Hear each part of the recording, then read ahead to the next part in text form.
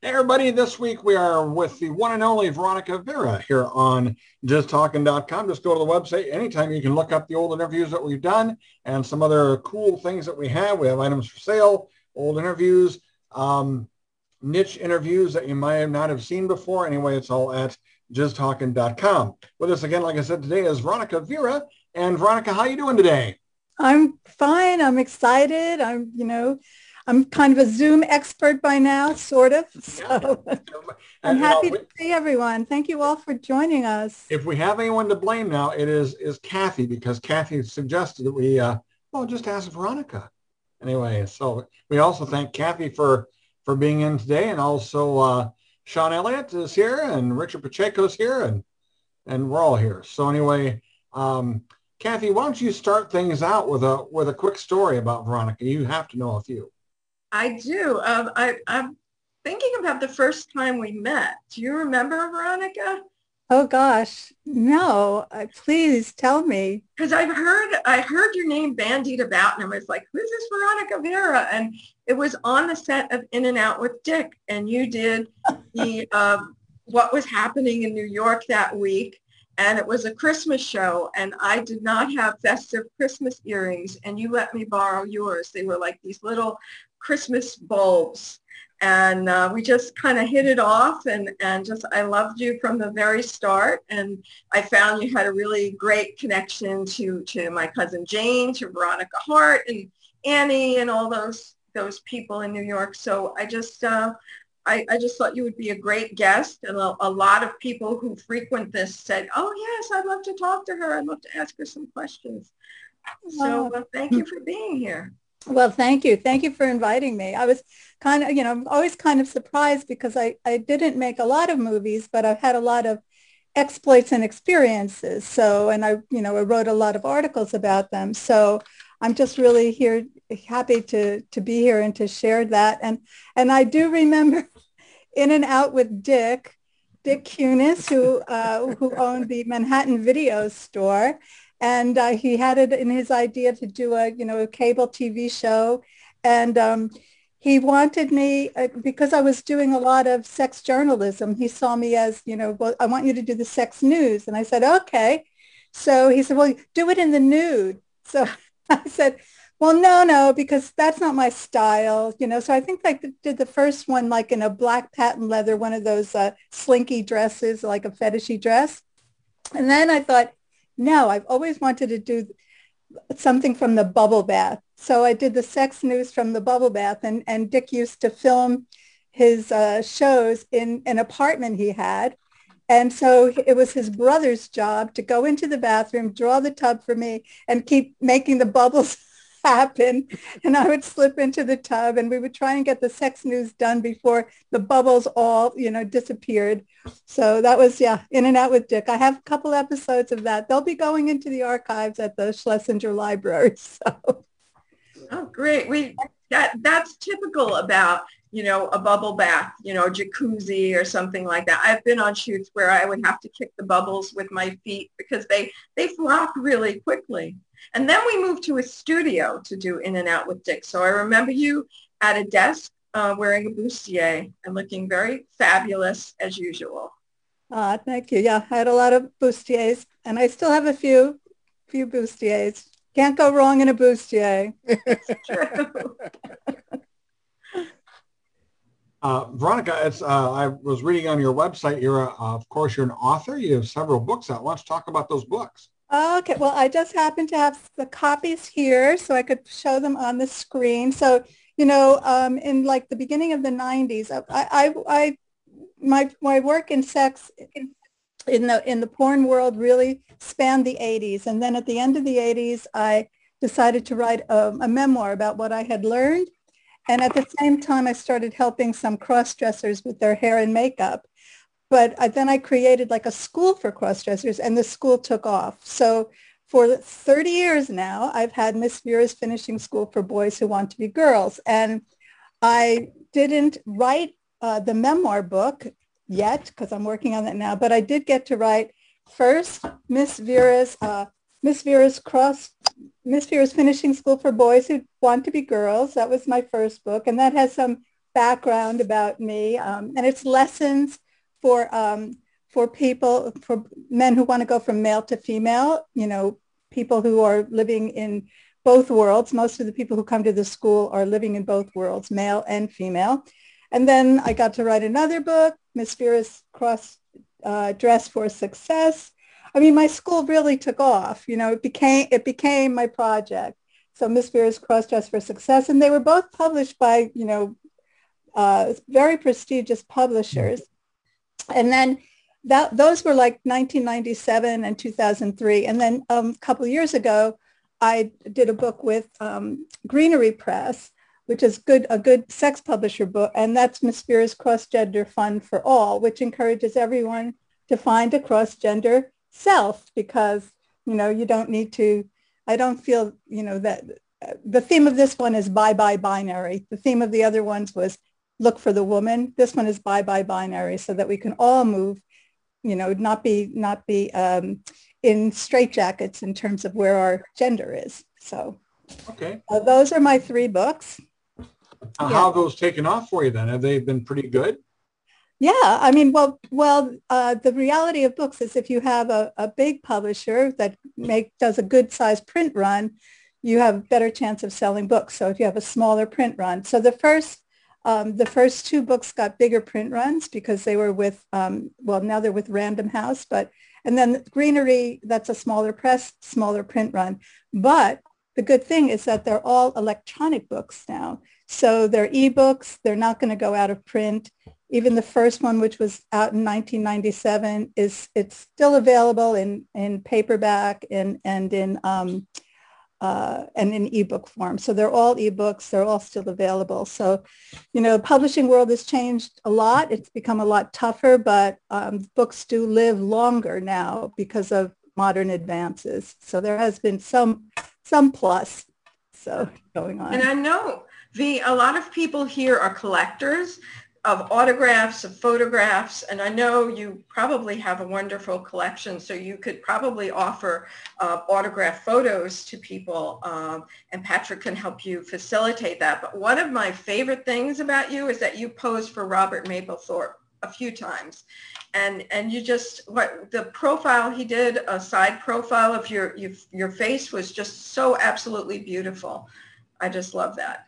Thank you. And yeah, I have a blog on WordPress, Veronica Vera at WordPress, and there's a story of the Mapplethorpe collaboration on there, and it's quite an interesting long story. So I won't go into it now, but go to WordPress, look for Veronica Vera's blog, and the story of the collaboration, which was quite magical. And before I go to say any more about that, I want to say that I did pull out, because Patrick told me about this collecting photos thing. So I went down to my archives, which they're in the basement of my building. And so I pulled out this photo, which, let's see, there we go. Whoop, let me get it where you can see it. Okay, can you see it well now? Yeah. Okay, so Annie took this, and it's Veronica Vera, Sexiest Writer in America. Those boots I'm wearing are not for walking. Those are posing boots. And if you see, I have a typewriter. You can tell the age of the photo. There's a typewriter there. And that's on Annie's bed. We did that in Annie's apartment. So yeah, and there I am. I think I am. Yep, I'm wearing a little corset.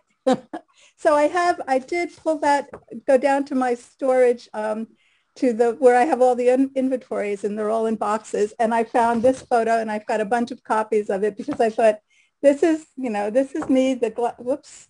You got to buy it if you really want to see it now. This is the glamorous me there we go, from the 80s porn days, and by Annie Sprinkle. And so it is a real collector's item, and I'll be happy to sign it and send Patrick a bunch of copies. So anyone who wants it can have it. Yeah, I love it. What we'll do is we'll just take orders on that, and I'll get it all facilitated, and you can sign them all up, and then we'll get them out to people. So that's fantastic. Thank you. And yeah, and back to the Mapplethorpe thing. I got into porn, and I came, from this strict Catholic Hi, Jose. The strict Casey, strict Catholic girl background, right? So it was still a little, everything was a little shocking to me, like especially the spread eagle shots in the magazines and things, and Screw magazine, you know, the like the grittiness of Screw.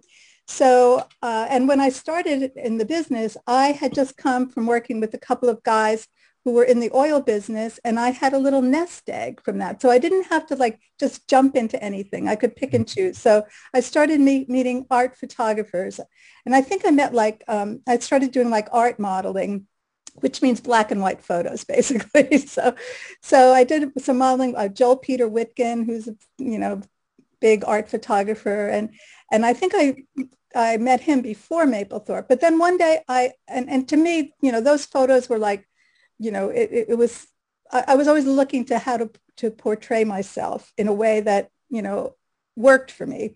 So then one day I opened up the Village Voice, and this is all, you know, in this article. I opened up the Village Voice. It had on the cover a photo of a beautiful black man and a naked black man who was kind of on a pedestal.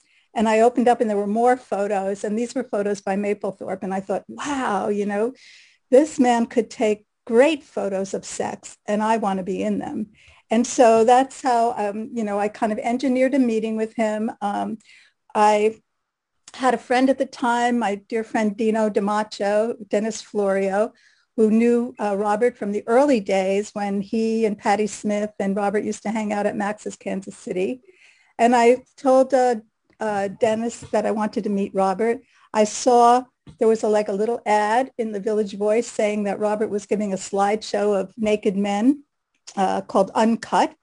And so I convinced Dennis to go to this slideshow with me. And that's how I met Robert. And he said, you know, oh, do you ever think you want to model for me? And it was like, yeah, all right. So that's how it began. And it took a while, but eventually then he followed up with a phone call. And he said, well, I'm photographing this young black man and he'd like to be photographed with a woman.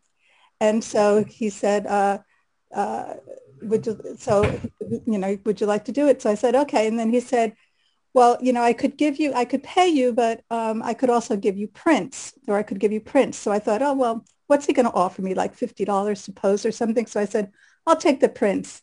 And boy, am I glad I did. So over the years, and you can read more of this, but over the years, I got like at least a half dozen different photographs of myself from 2 photo shoots. And I still have the one that Kathy talked about, the one that Robert gave me as a gift. When I went to pick up the photos at one point, he said, oh, I have something for you. And he showed me this beautiful photo that he had taken. And it was actually, it's a photo of, it's my profile, but what you don't see is underneath me is the man I'm fucking. So, so you have to read the whole blog because there's a lot of story. I will post that in the show wrap up I do with your video and audio. I also put in links and highlights and things like that. And so I highlight every one of the stars that's in our group, adult stars. I link to them, and then I will also link to your blog and your missvera.com too. So we'll get all that taken care of. So it's going to be in one spot. You'll just great. And thanks to my assistant, I have an Instagram with lots of photos on there as well. So next week, speaking of Annie, next week Annie is going to be our guest here, and so and you know, Veronica, anytime you want to come back on a Sunday night, we'll set you up with a link, and you can just come in anytime you want. And thank you. Yeah, I just may join you. I know Annie and I know today she was really busy because we're still continuing our Club 90 group, which we can talk about that a little bit too. But in the photo that the fellow had, there we go, in the bottom there, that photo on Steve Beal's picture, behind him is Jane, Veronica Hart, Candida. I see Kelly, Sue Nichols. And I don't know who the blonde person is. Is that somebody you know, Steve?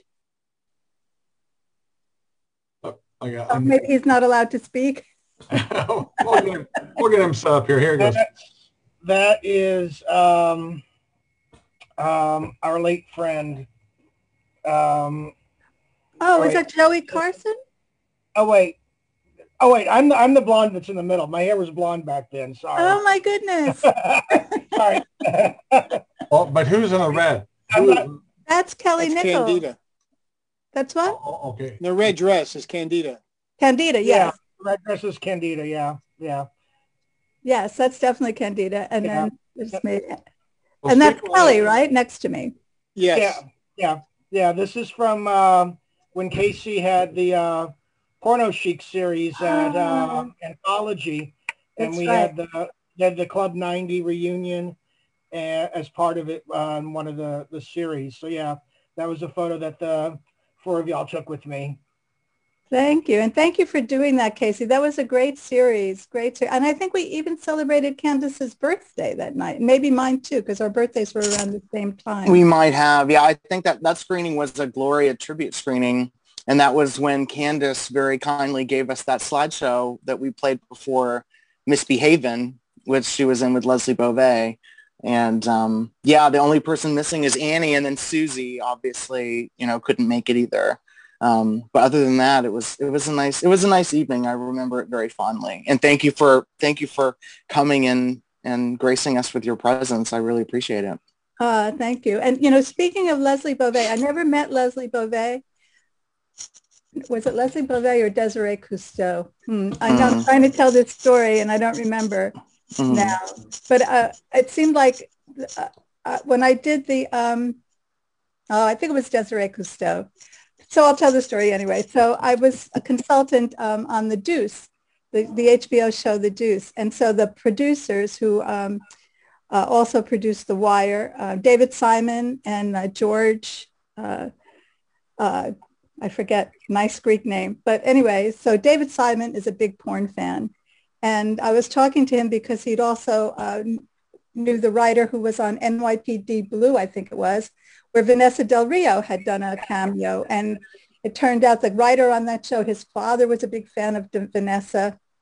And so that's how, they invited Vanessa to be on the show. And so then I said, well, do you have a favorite porn star? And David said, Desiree Cousteau. So I just I thought for a while it was Leslie Beauvais, but I think it was Desiree, that for sure it was Desiree Cousteau. Yeah, So Leslie's better. So, well, let's open it up here. Richard Pacheco's with us, and Richard, how are you doing tonight? I'm doing terrific. It's a pleasure to be here.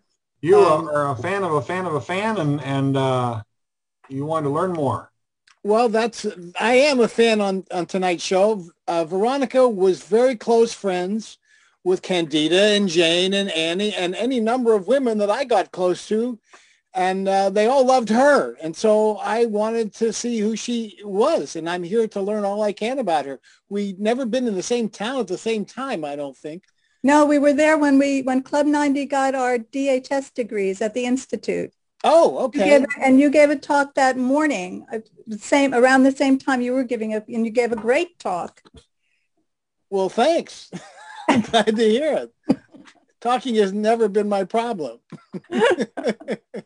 Yeah, so we have, but you see, I'm in New York, and so Richard is in San Francisco, right? That's where you are most of the time. Berkeley, across the bay. Berkeley, okay. So. Yeah. So we did. And also anytime I was in a movie, it was always here in New York. I never left New York. The business left New York. I didn't. Yeah. I was brought back for one film by Candida at the end of my career, Sensuous Escape, something like that. Sensual Escape, yeah. Yeah. And that's where I met Gloria and stayed at her house. And God, that was instantaneous, lifetime friends forever. It was wonderful. And Annie as well. That was the first time I ever had anything to do with Annie. She was the photographer on that one. Yes. I'm just jealous because so much history was in New York and so many powerful people came out of there. A lot of them, of course, came to California, especially the guys, Jamie and Eric Edwards and Herschel Savage and Ron Jeremy. And Kelly Nichols was another who I think started out here and then went back there and then came back out here again. Anyway, there were like two separate kingdoms, the East Coast and the West Coast in the late 70s, early 80s. And they were populated by different styles and different people. And a few crossed over, and mostly I didn't. I would pretty much, like, I had no idea who Carter Stevens was. I mean, there are a lot of really heavy duty hitters who I never even heard of, which was a little embarrassing later on when I started to meet them and go, who are you? And they went, well, who are you? Well, a lot of that kind of crap. Well, I was lucky because I started at the top with Gerard Damiano. He was the director that I worked with for the very first time. And so that was really, fortunate. And in fact, I've had like a lot of amazing experiences in this business. But and then I worked again at Adventure Studios with Vince Benedetti and his partner Mark, and they were they were really a funny trio, funny pair, really a funny pair. So and so I guess I worked when I did any films. They were always at Adventure Studios. I think that's the only place that we ever shot, which was the original studio that Jerry had and Vince had. So, and I met Jerry. I mean, this is all going to be, by the way, in my forthcoming memoir, which I am now.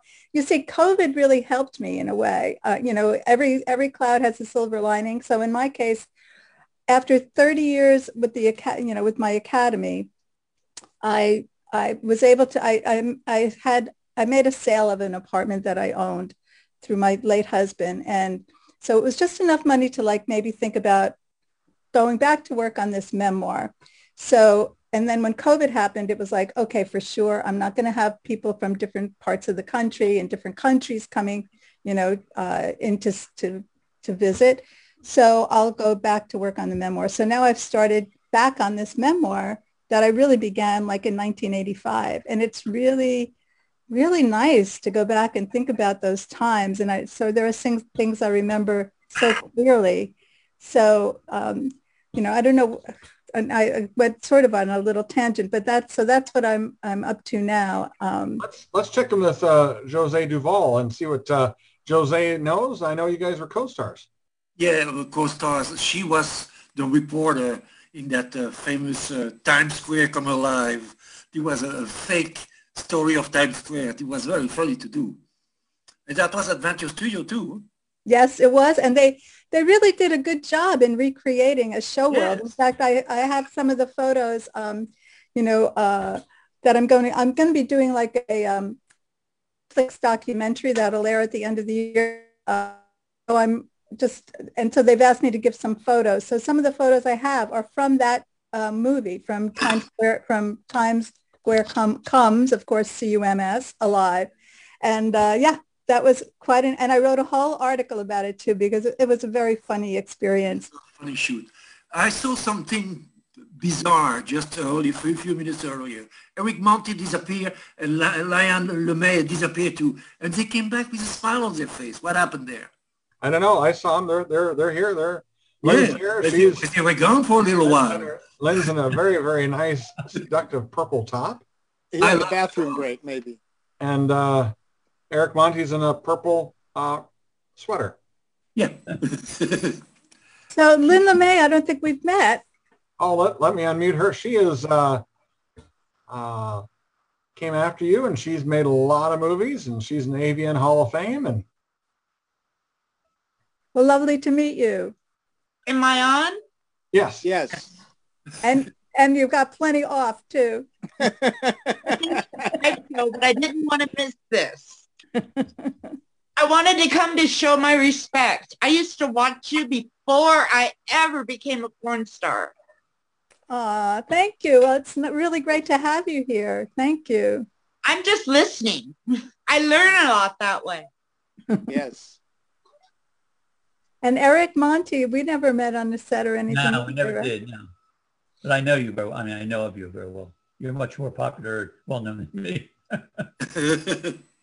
Yeah, that's the thing. Was what happens here is we get stars who are just fans of other stars. It's just fantastic. And sometimes it's just like old time reunion night. And Sean Elliott is here as well. And Sean was in several movies as well. And Sean, how you doing tonight? I'm doing good. How's everybody? Good. I had to be here too out of respect, but I have a sense from you because I had moved to New York, and I had in 78 and went to the Actors Studio on 14th Street and went all that route. And the Village Voice is what got me into the business. And it was Zebedee Colt and what was his name, Casey Kurtzman? Leonard Kurtzman. Leonard Kurtzman. Leonard. And we did these, and I needed some money, and I like to act. I said, let's go. And we went to the Catskills, and they shot a group of film that was still on film. And the one day I wasn't on set, you know, in a scene, you had to take the magazines and run back to the city because we were up in the Catskills and didn't want to get caught. And they all got caught.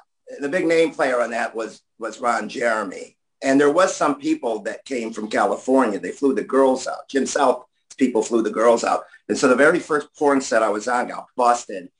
And I got saved. And no, it wasn't me. I was bringing the magazines to a Howard Johnson's on Times Square to somebody like that. I didn't know what I was doing. But then I met Cecil Howard and I met Ron Sullivan, and they started putting me in work. I did, I don't know, not 10, 11 films in like 3 years. But I was pursuing the other. But from you, I'm painting my own picture. That are you from the Bronx, from the Isle? Are you from New York? Because it sounds like you were at like CBGB's or the Mud Club and all that. I'm getting a sense of all that. And the first person that got me back to remembering what I did for a living was Annie Sprinkle about 3 years ago on Rialto Report. They had called me. Somebody got to me, and I talked to Annie, and she said, I don't know if you remember me, said she did. She goes, I don't care if you did one movie or 50. Once you're in this business, you're family. And that was the coolest thing. And that was like 3 years ago. And so it's really an honor to meet you. I was scrolling. I'm going, I know the name. I know that you're Constable, but I didn't know about Mapplethorpe. I didn't know about. And was that picture you're talking about a side view? Was it just a side shot in black and white? Yes. Yeah, I saw that picture. It's beautiful. Yeah. So thank you for being here. Thank you, Patrick, for letting me talk. But yeah, it's really a pleasure to meet you for sure. Thank you. All right. Hey, Casey's had his hand up. So Casey's going to be our guest in a couple weeks. I always say that Casey's the one who keeps everybody on. And so if you can't remember something, Casey remembers it for you. I tried to. Yeah. I failed Howie and Kay Parker, but when they couldn't remember the name of one movie, but who's keeping track? So yeah, Veronica, it's interesting because I was just going through a lot of back issues of Adult Cinema Review, and it seems like every single party that was going on in New York, you were at those parties. So like the Fred Lincoln parties, the Mark Stevens parties, it seems like you were just having a blast in New York. And there were two people that were in Consenting Adults that I would see a lot of pictures as well at these parties. And I wondered if you had any memories about Sparky Vask and Champagne, not Sherry Champagne, but Champagne. She was like a Mediterranean looking lady. Sparky Vask. Yes, I remember Sparky Vask. Definitely lovely, really cute, very cute black woman, very lovely black woman. Sherry Champagne, no. Maybe if I saw a photo from, the shoot, then I would remember, but no. But Sparky, yes, I remember Sparky. Mm-hmm. Yeah, because I think I think she was also a columnist for a few magazines too, which was interesting. And so, that brings up another question is, because I think you do other writing and reporting for the magazines at the time. So for like Adult Cinema Review, I know Peter Wolf had a few magazines. Were you doing writing sort of like the reporter in Times Square Comes Alive at that time?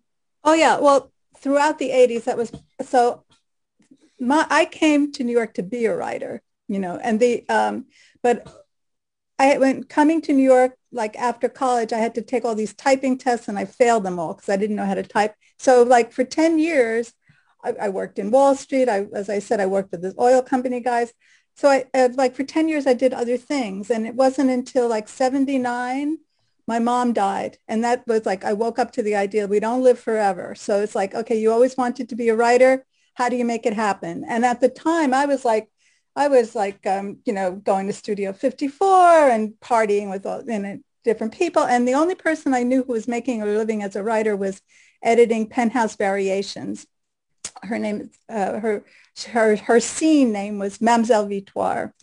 So I talked to her. She said, oh, maybe you'll, write for our magazine. So I wrote a story for Variations and they bought it. I wrote a story about a man's first experiences with oral sex. And I based it on giving oral sex. And I based it on different men I knew from my Wall Street days. And then I thought, oh, well, now I'm a writer. I'll have to go to Paris. So I went to Paris for a while, didn't have time to write. So I came back. And then through VK, through Mademoiselle Vitoire, I met Charles Gatewood. I met Marco Vassi. All these names, Charles is a sex, photographer, Marco, an erotic writer, amazing erotic writer. And through Marco, through spending a weekend with Marco, when I wanted to learn about S&M, I met Annie. So Annie and I gravitated to each other right off the bat. And so I did, that brought me into the field. And I was still like kind of a wild girl, just doing things, on my own. And I met, and I guess maybe right after or right around the time I made Consenting Adults, I met up with Richard Milner, who edited Stag. So he offered me a column. He said, we're doing this column. We're going to have 3 different writers, and we're going to call it the Pussy Posse. And I want you to be one. You'll be the porn star, and we have a dominatrix. And I forget who the other person was. Maybe she was a bigger porn star because I was just like I'd made one movie. So anyway, so I said, well, okay, yeah, good. I want to write, but I don't want to be part of a Pussy Posse. Could you not call it the Pussy Posse? Okay, I won't call it the Pussy Posse.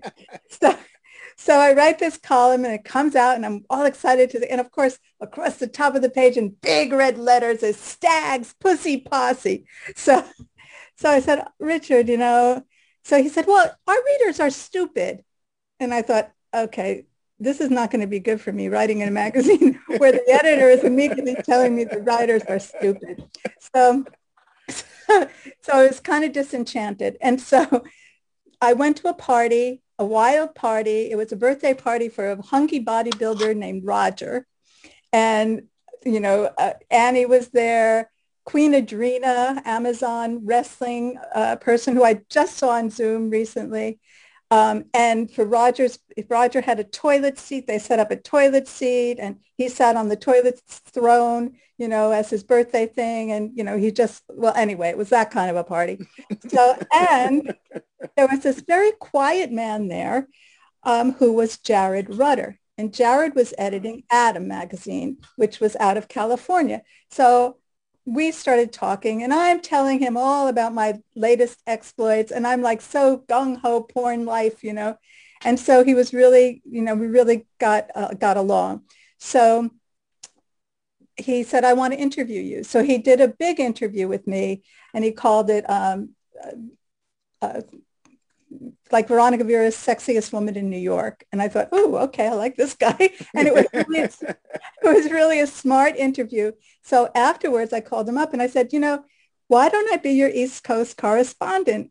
So he said yes. And so for a dozen years, I did a column called Veronica Vera's New York. And, New York commercial sex, I went to Times Square. Annie and I were a photojournalist team at times. We called ourselves the High Heel School of Journalism. So, and then I also, interviewed like artists who had shows up, like Robert Williams came to town, who he does these amazing, very like comic work things, but they're very complicated.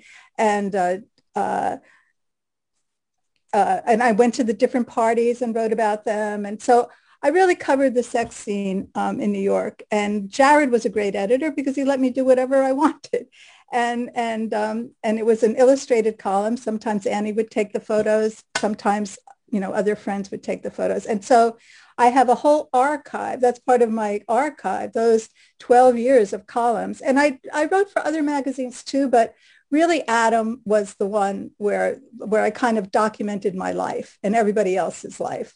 So, and for a while, for a couple of years, I had a steady gig with Penthouse Forum. but really, like the core of my work is those atom columns in terms of the life. And that's why it's like, I didn't make a lot of movies, but I would, I thought nothing of like being topless in the atom column stories, or, just doing wild things, because I like to be, to have some kind of control. It was really fun for me to make the movies. But and it was fun to watch myself in them. But, it just, that wasn't like, my thing was always to be the writer. So in fact, the movie that you talked about, someone brought up Times Square Comes Alive. Jose brought up Times Square Comes Alive. And when Vince Benedetti and Mark Roberts came to me to talk about being in the movie, they came and they said, well, we have this idea, we have this script, we have this idea, let's say idea, because they didn't have a script. We have this idea where you will be the reporter, and Saturday Night Live was very big at the time. Gilda was on it, Gilda Radner was on it, and she was a character, Rosanna Dana. So they said, you'll be a reporter, your name will be Rosanna Banana. So I thought, okay, well, I said, it sounds good, but I don't know about this character's name, Rosanna Banana, because I've always tried to be like kind of classy. And then they said, well, let me see the script. And it was like, it would say like, oh, we're in this place, and then sex scene, but it was like there was no script to it. So I said, oh, I'll just write my own lines, and I'll change my name. My name will be Christine Career. So they went for it. So I always felt like we really compromised. They thought they were getting my body. They wanted my body, and they were getting my words for free. I felt that I was giving them I was getting getting to use my words, and I was giving them my body for free. So it was a good compromise. But they were like a really funny duo, those two. Jerry, on the other hand, he was a real auteur. He really had a passion for cinema. Vince and Mark, they were a couple of horny guys who just wanted to make a buck. Because you were in Night Hunger too, with that for Jerry too. Do you remember much about that shoot? No, and I keep seeing that I was in it, but I don't remember it very much, unless maybe something from another movie I was in. I'd have to watch it, because I see that I was in it. I think you played like a madam, where in a whorehouse where Mitch works, and you're you're credited as the hostess, not a madam, but it's fun. It's fun to see you in there, because it was made kind of right after Consenting Adults, I think. Okay. Yeah. Did I have any? I don't think I performed sex in it, did I? No. Yeah. It's a non-sex scene. That's why it's not so memorable. Right. There's the poster right there for it. Yeah. Yeah, I see the poster. Okay. The poster is great. I like the poster. That's one you're going to get one of these days to sign. Okay. Because it has Eric Edwards on, and Sharon Mitchell's already signed it as well too. One of the first movies I saw when I became 18 was Consenting Adults, and I almost walked out of the theater. I remember it was a scene with Annie Sprinkle, and they were piercing a labia. And I was like, oh, and I just about walked out of that one. I'm glad I didn't, but anyway, that was. But a lot of people were in that. Annette was in that, Ron Jeremy was in that, and you and some other folks, that was where I popped my porn cherry, as I say. That was almost a bridge too far for old Pat. But, you're not the first person that I've heard say that about that scene. Let's check in with a few of our folks that we have here online. We need to unmute Phil. Phil, how are we doing today? I'm fantastic. Veronica, it's a pleasure. I mean, it's an honor to meet you here. Thank you. I have a 7 DVD set of clips from the old Midnight Blue TV show. And there's one where Al Goldstein was interviewing you. Mm-hmm. And he mentioned that you had testified at a hearing called by the late Senator Arlen Specter. And I had never had no knowledge of this before because I was just rewatching the interview.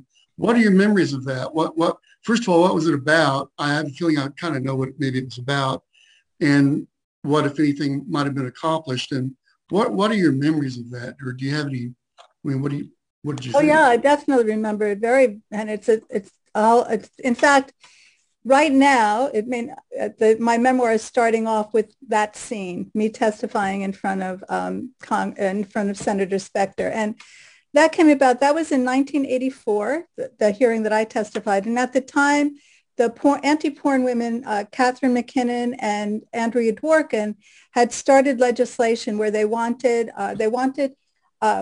people. They felt that pornography was disabusing women of their civil rights, and so they started legislation that would say that people could sue distributors and producers of pornography for endangering the civil rights of women because we're making the world unsafe for women.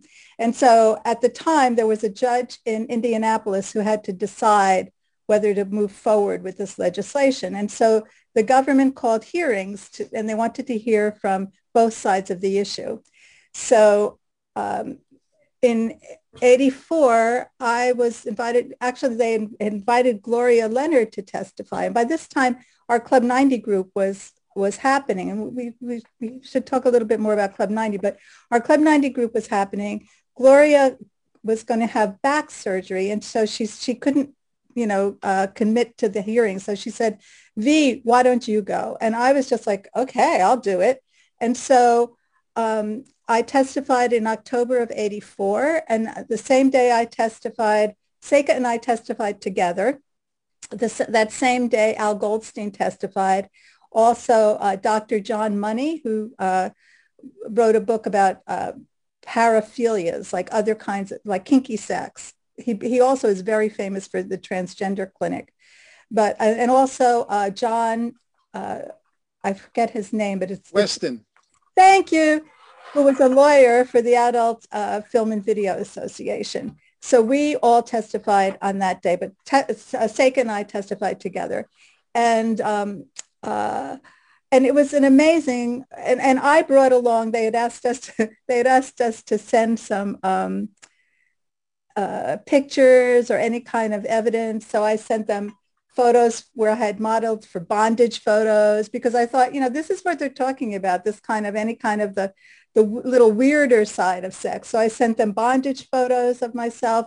And I sent them something about Club 90, our porn star support group. I sent them information about Candida starting FEM. And so and during the time, the senator, and he was the Senator Specter was he was the head of the Senate Judiciary Committee. So he didn't call it, but it was his job to, be in charge. And then the other members of the committee sent all their aides. So there were a lot of aides up in front. And so at one point he asked me, what about the photos, the bondage photos? And I said, well, I wrote something to accompany these photos and can I read it? And so he said, yes, go ahead and read it. And so I read this piece that, started off saying, I am the love toy, the object of your desire, keeping me as your captive, always open. And then the next line, and the whole thing is being videotaped. It's being videotaped by all these cameras from, different news organizations. And I'm about to say, always open to your cock and your mouth. And so I'm thinking like, oh, am I going to be allowed to say this? Because I'm thinking of George Carlin and shit, piss, fuck, the 7 dirty words. So I said, Senator, shall I go on? And he's got the text in front of him. And he said, you certainly may. So then I just went on, finished reading it. And that's how my erotica got into the Senate archives. And I felt that, I felt it was amazing that I got to go and, have my say on Capitol Hill. Of course, what happened was the next January, the powers that be who wanted to come down on porn started the Meese hearings, even though the judge in Indianapolis, she threw out that legislation. Didn't sign on to it. But, there were other powers in Washington who wanted to keep porn as a big controversial thing. I think mainly, usually it's to distract our eyes from other things that they're doing that we don't want them to do. So anyway, the Mies hearing started. So then my testimony is all considered part of the Mies hearings that began in 85 and lasted, I guess, at least another year, maybe 2 years. So, but my hearing was actually in October of 84. So yeah, so thank you for asking about that, because that was an amazing, amazing experience for me. Thank you. Yeah. And I can go back and try and find that. What? I'm going to try and find that. You said that was 84, October of 84? October 84, yeah. And actually I made I made a video called Veronica Vera, Portrait of a Sexual Evolutionary. And I used, after those hearings, I got a videotaped copy of my testimony. So I was able to go with the help of, Al Goldstein had Midnight Blue Studios.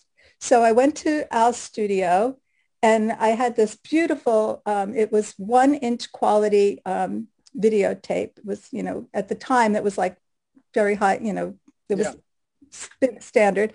So I took that and I worked with Albert Giacomo, who used to produce Midnight Blue, and I put clips from movies I'd been in, still photos, and I used that framework of my testimony and created this video called Veronica Vera, Portrait of a Sexual Evolutionary.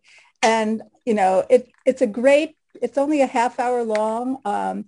There's scenes from consenting adults in it. I don't know. I haven't figured out a way to really offer it. I mean, I guess it could be streamed somehow. It has, of course, music on it that I don't have rights for, but I could probably, just sell it quietly. But it's a treasure. It's a treasure. And yeah, there's a scene from Plato's Retreat with different porn stars in a beauty contest. Tiffany Clark is in this beauty contest. Annie's wearing full black leather. Candida was in the beauty contest. It's quite a piece. I'd buy it. I'd like to buy it. Yeah, you can. I would love it.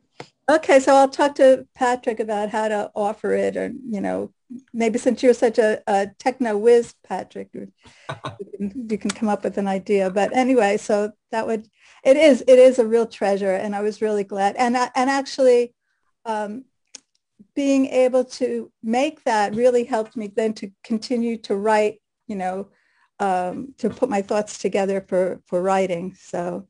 Okay, thanks a lot, Phil. Hey, let's go to Charles. I almost didn't recognize Charles. He shaved his COVID beard. Yes, I got vaccinated and decided the beard is going. And somebody told me I looked old, and I was like, I did not want.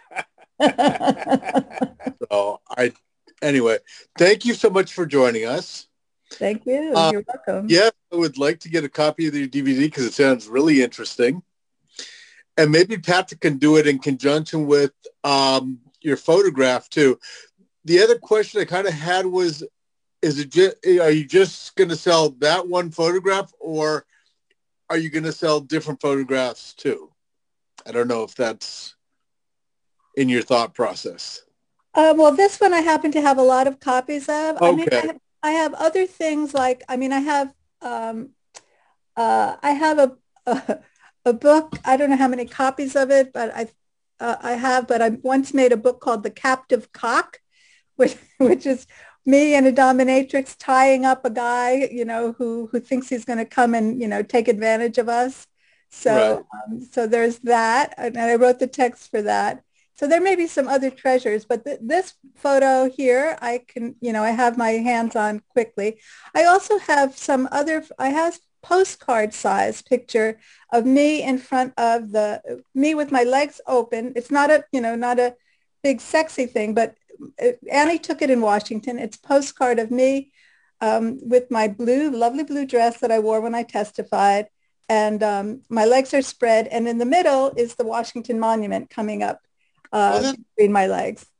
So it's another treasure. And I know I have copies of that I can share too if people are interested in postcard size things.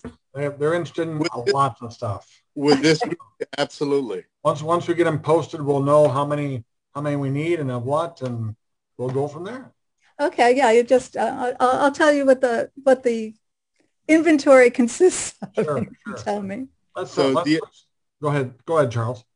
Just one quick last question or whatever. When you got into the adult industry, and I've asked other people who have been, on our Sunday group with us, were you into acting as well? Because a lot of other people were into the acting part, and the sex was just a part of that. No, I wasn't into acting, and I still, it's really writing. And I got into it. As I said, a late start. I worked for like 10 years in business stuff. Then I got into writing, for a sex magazine. That's how I met Annie. Annie and I hit it off. And then once I met Annie, the whole thing with consenting adults was, we used to spend time together at her place, which we started calling the Sprinkle Salon. And at the time, it was just before her movie, Deep Inside Annie Sprinkle, was coming out. And so she had at the end of that movie was her mailing address, a post office box. So I was helping her, make little homemade magazines. We started, doing things for the mail order business. We had pubic hair ritual kits. We had golden shower ritual kits. Annie, of course, was Annie's Sprinkle. And since as I said, always like to be classy, mine was L'eau de Veronique, little French. So we did that. And then one day she said to me, I have this idea for a movie, and my friend Gerard Damiano is going to come over, and I'm going to pitch it to him. So do you want to stick around and have a cup of tea with us? And by then I had heard of Jerry Damiano. So I thought, oh, okay, I'm curious to meet this guy. But I was a little bit, trepidatious, because I thought, this is like a big time pornographer here. And as I said, I was the original good Catholic girl. So I'm doing this a little one step at a time, right? So Jerry came over, and we talked about this Annie's idea, which was, as someone's brought up, everybody playing themselves, and it was supposed to be all real. The swingers were the swingers, and the woman who was getting her labia pierced really wanted to get her labia pierced. And so, and I was just supposed to be a hostess, just welcome people to the movie, just conduct some interviews the way I did in my journalism, going to Times Square. So but what happened was, at one point I was just on the side. Annie and I were in our lingerie, and we're, on the side of the movie, while they're shooting over here, and where they're shooting a scene, Jerry's shooting a scene, and Mark Stevens is playing a husband to his wife, Miranda. This is where we get a little bit, now it's a little bit fake here. So, and Miranda is fucking someone on a mattress, and Mark is just sitting next to them, stroking his big, beautiful dick. And he had a really beautiful one. So, and Annie and I are off to the side, and I don't know what possessed me, but during the shooting of this, I just jumped up and started sucking Mark's cock.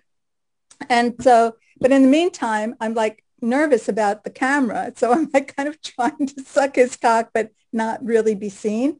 So that was actually my first sex scene, but you don't really know that it's me in the movie, because my head is turned to this side. Yeah.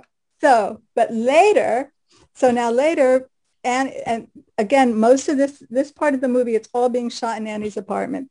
So now Annie is in a sex scene with her boyfriend at the time, Michael Psycho. And Michael was a real biker type, adorable man. And Michael got into the movie because he said, oh, I could be a porn star. I could do this. You like hearing this, Richard, right? Oh, everybody thinks, oh, yeah, just let me at it. I can be a porn star, right? So, and here's a big strapping guy, right? So now he and Annie are doing a scene. And meanwhile, the lights are hot. There's got all the guys in the crew, and Michael now, he can't get it up. So, hey, brother, how you doing?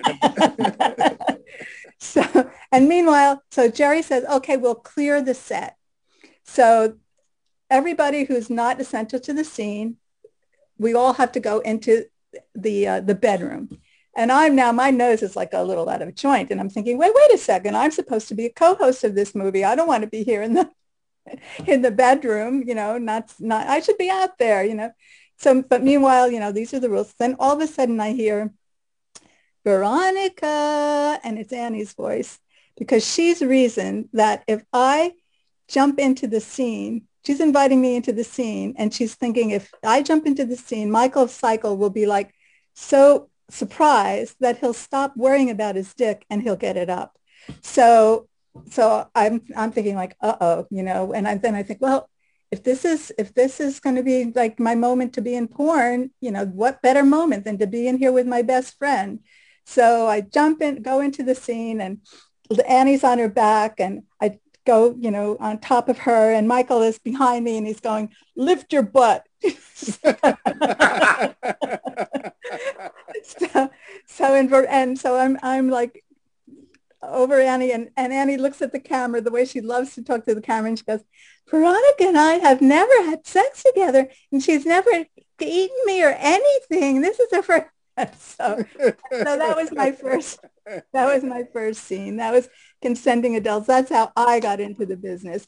And then I remember after that scene, I walked into the bathroom and I looked into the mirror and I thought, well, you're still alive. Lightning has not struck you dead. And I felt like very committed after that. So let's switch things down to Florida to Aaron. Aaron, how are you doing tonight? Good. How you doing, Patrick? Good. First, I want to say hi to everybody that's there. And Charles, don't worry about the beard. You didn't look old. It's not old. You looked sophisticated. So whoever told you looked old, well, they're just full of bukkake. You looked sophisticated. So just keep it like that. Veronica, I just want to say thank you very much for showing up tonight. And the stories have been absolutely wonderful. Thank you so much for that. I've been sitting here enjoying your stories and taking it all in. The Night Hunger poster that you saw before, that's actually a part of my collection. I'm working on some projects with Patrick, and one of the questions I had was if you would be willing to sign that poster and a few other posters that Patrick and I have for you, if you would be able, if you'd be willing to sign those for us. Of course. Yeah, sure. I would do that. Definitely. And be in such distinguished company, yeah. Oh, there's a couple of posters that I don't know if he has access to show you right away, but there's a couple of posters having to do with the AFAA that we've been working on, and we've been trying to get those signed up too. So those will be coming with the Night Hunger. And I really do look forward to having you sign those particular posters because you were a part of that era, being in the golden age of porn. There it is right there. Can you blow that a little bit, Patrick? A little bit.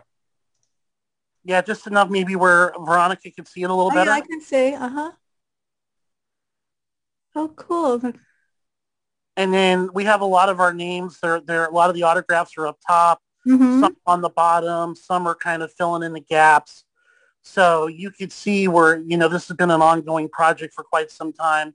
And I know Patrick and I, we would love to be able to add your signature to these posters. It would mean a lot considering your history in the golden age. Yeah, well, thank you. Thank you for inviting me. Sure, I'll sign it. Be happy to. Yeah, I've never seen that poster before, but it sounds like it's a great one. I love posters that have a lot of names on them like that. It hung in most of the adult movie theaters to show that this theater was abiding by all the rules, the 18 and above and whatnot. So. Okay. Well, good. And I also have a poster somewhere in my archives and scrolled up from, there was a porn conference in California. Richard, I think you were at that, right? Yes. In Northridge. Yeah. And a lot of people signed that one too. The International Conference on Pornography. Yeah. Wow. And that's in your personal collection, Veronica? Yes. Uh-huh. Okay, please reference that to Patrick because one of us may be very interested in that poster. Hint, hint, wink, wink. Okay. Don't want to say who might be interested, but yeah, it could be me. Maybe. So you sound like you have a big collection, Aaron. Yes, and I do like the multi-signed items. I really do. I appreciate those a lot because it was a collective that made all of that happen, especially back in the golden age where, yeah, I know it's West Coast, East Coast, but a lot of you were close friends. You all knew each other. You all had that rapport, and it's the predecessors that make the successors of even today even possible. So the films that you were in with the people that you were in made it possible for the later generation to be able to do what they do. And I always tell people, in order to really appreciate adult entertainment, you have to watch the golden age of porn, because if the golden age of porn did not happen with everything that all of you went through, none of this would exist today, or if it did exist today, it wouldn't be the way it is. So I really appreciate all of you who put in that effort and actually were in films that were scripted. They had plots. They had the drama. They were funny. You know, even some like the mistakes or goofs that were caught on film, you know, from time to time. You were all in that, and I just greatly appreciate all of you. And those posters are a collective of that, and those are personal collection. I consider them to be heirloom pieces, and so yes, having your signature on those certainly absolutely mean a lot, and I really appreciate it. Oh, great. Good. Well, let's hope you're a millionaire, Aaron. Not quite, but How do you feel about the golden age now? I'm about where I put my money. Let's put it that way. Well, you know, there was something about like where the people that I always say that, you know, the people that I met and were involved in, you know, we were really kind of in it. Not so much, I didn't think of us as in it for the money. It was really about changing things and idealism and a lot, and, you know, growing out of the, you know, the 50s and then the 60s and, you know, and wanting to get rid of sexual ignorance and that era when nobody talked about sex. So there was more idealism involved, and, you know, and you know, the people who made that we liked being outlaws, but also outlaws with a purpose, you know, renegades with a purpose, going against that kind of silence where people wouldn't talk about sex. Sure thing. You Yeah. know? Hey, I do want to pass along that Mark Murray says hi. He couldn't. Oh, good. But, Okay. Mark certainly wanted to pass along his well wishes. He's working on a little project with Rudy Ray Moore. He's doing a Kickstarter, and if you give money to him, they're going to be able to put together a book, and I know they got all sorts of freebies up the ladder if you give him money. And anyway, Mark Murray sure would deserve it, and he was part of the Dolomite Is My Name movie. Which I saw. I really enjoyed that one. It was a great movie. Eddie Murphy and those guys did a great job. Hey, let's check in before we go with, we got two more here with Steve. Let's check in with Steve. He's got the Club 90 behind him. Good to see you again, Veronica. Thank you for giving your time tonight and joining us here. I'd love to hear you talk more about Club 90, but also my memory could be foggy, but several years ago, I was at a mutual friend of ours Thanksgiving, and on the way back into the city, we stopped off at a shelter that I think you are part of in terms of like helping out like LGBTQ youths who need a place to stay that you know, for whatever reason. We brought them like a whole bunch of clothes and everything else like that.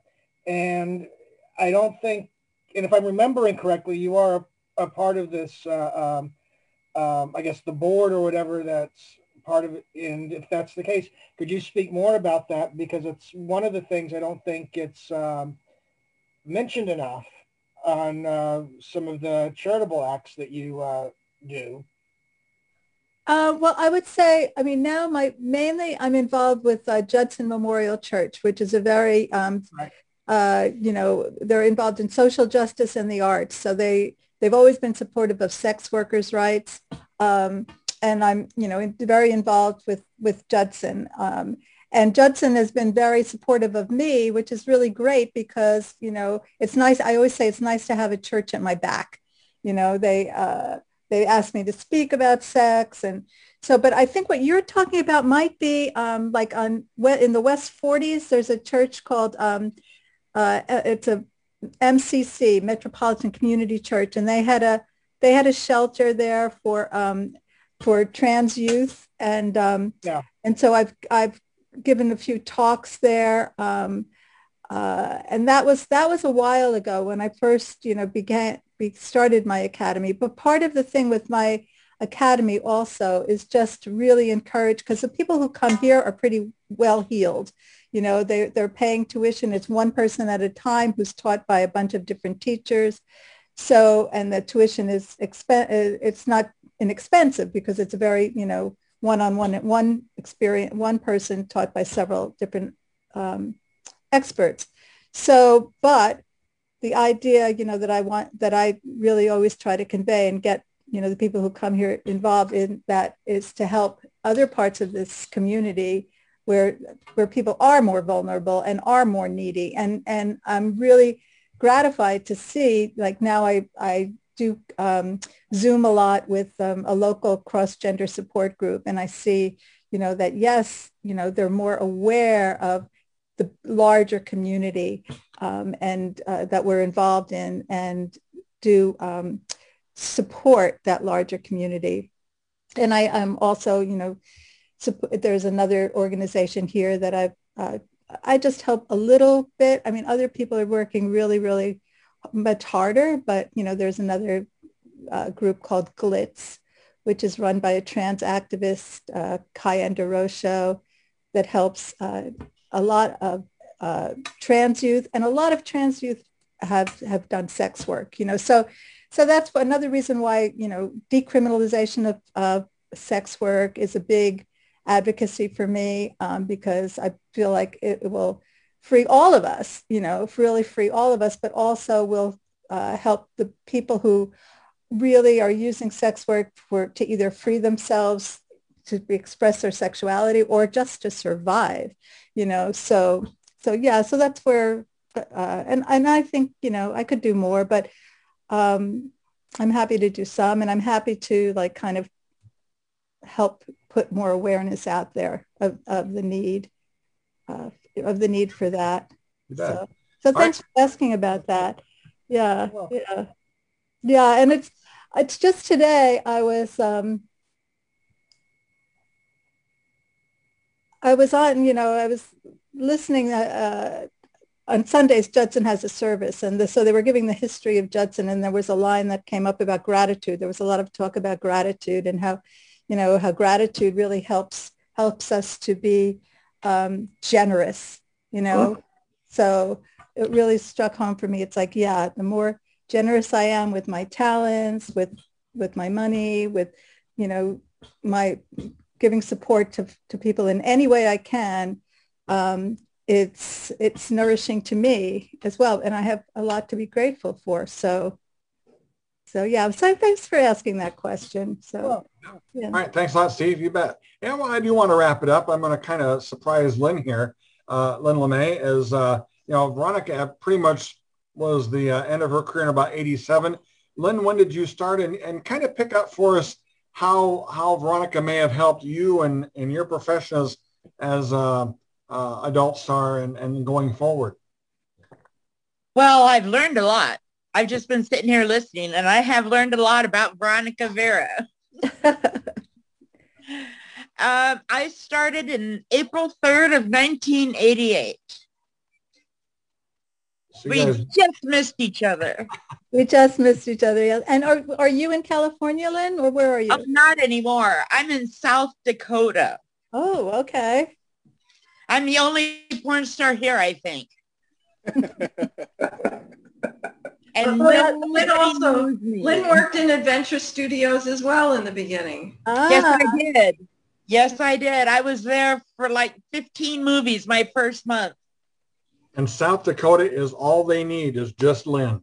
That's right. Well, one thing, we didn't really get into Club 90, but since we're talking to you now, then what really helped me in this business was the support of other women. That's really what kept me like really excited about being here, having good friends. And so how about you? Have you, did you make friends or did you have? It was really difficult. Everybody was out for the same job. Older, younger, so you were always a threat to each other. But yeah, I did Adventure Studios. I loved Vince Benedetti, just loved him. He took me in his office one day and he opened a book and he goes, here is the name of all the New York companies. Go visit. And that got me, started really well. 15 movies in my first month. Whoa. Busy girl. First year. And how many in your first year? 97. Oh my goodness. I was a busy girl. I sucked a good dick. I guess so. Well, Lynn, we sure appreciate you stopping by. It's always neat when kind of the next generation swings in to watch the other ones. And like I said, you've learned. She started what we continued. Everything she did was what we learned from. That's right. I sucked a good dick too. Damn, I missed it, Howard. I know. All right, appreciate that. Patrick, I'd like to add something if I may. I was going to wrap up with you, Richard, because you were kind of here to be a fan, and I kind of want to get your impressions. Well, I'll be succinct. I think it's important to say that when porn started out, when I got involved with it, it was a men's club. The sexuality of women and what women portrayed in porn had nothing to do with real life. We gave them parts to play that were men's fantasies of what we wanted women to be like. So when we squirt our cum in their face, they have an orgasm. It was horseshit. And anybody with a sense of give and take between the sexes and equality was grossed out by what porn was putting on the screen as real. And out of New York, there came some people, of which Veronica Vera was one, and Annie Sprinkle, and Candida Royale, and Gloria Leonard, who managed to overcome what Lynn mentioned about the competitive nature of having to fight each other for work. And they were the first women who insisted on being real women and going, ooh, I don't want to do that. Or, oh, I'd like to try this. Stuff that the boys club was not recognizing. And they were losing work with those kind of people, and they didn't want to work for those kind of people anyway. And they started their own universe of opportunity. And it became something that had a butterfly rippling effect. And we're still feeling it to this day, especially with the fact that the means of production has changed so that it doesn't cost $1 billion to make a movie anymore. And feminist kind of movies can really be made cheaply and compete on the market for the dollars out there. Veronica, you were a part of that. That's huge. I think that you deserve to be on the Mount Rushmore of women that actually stood up for the right to be real women instead of toys for men to abuse and use and throw away. So I applaud you. I'm glad I met you, and mwah. Thank you, Richard. Thank you. Yeah. And Club 90, we didn't really get into it so much, but yes, Club 90 supported us through Club 90s. We dated from 1983 and until 2014, there were 5 of us.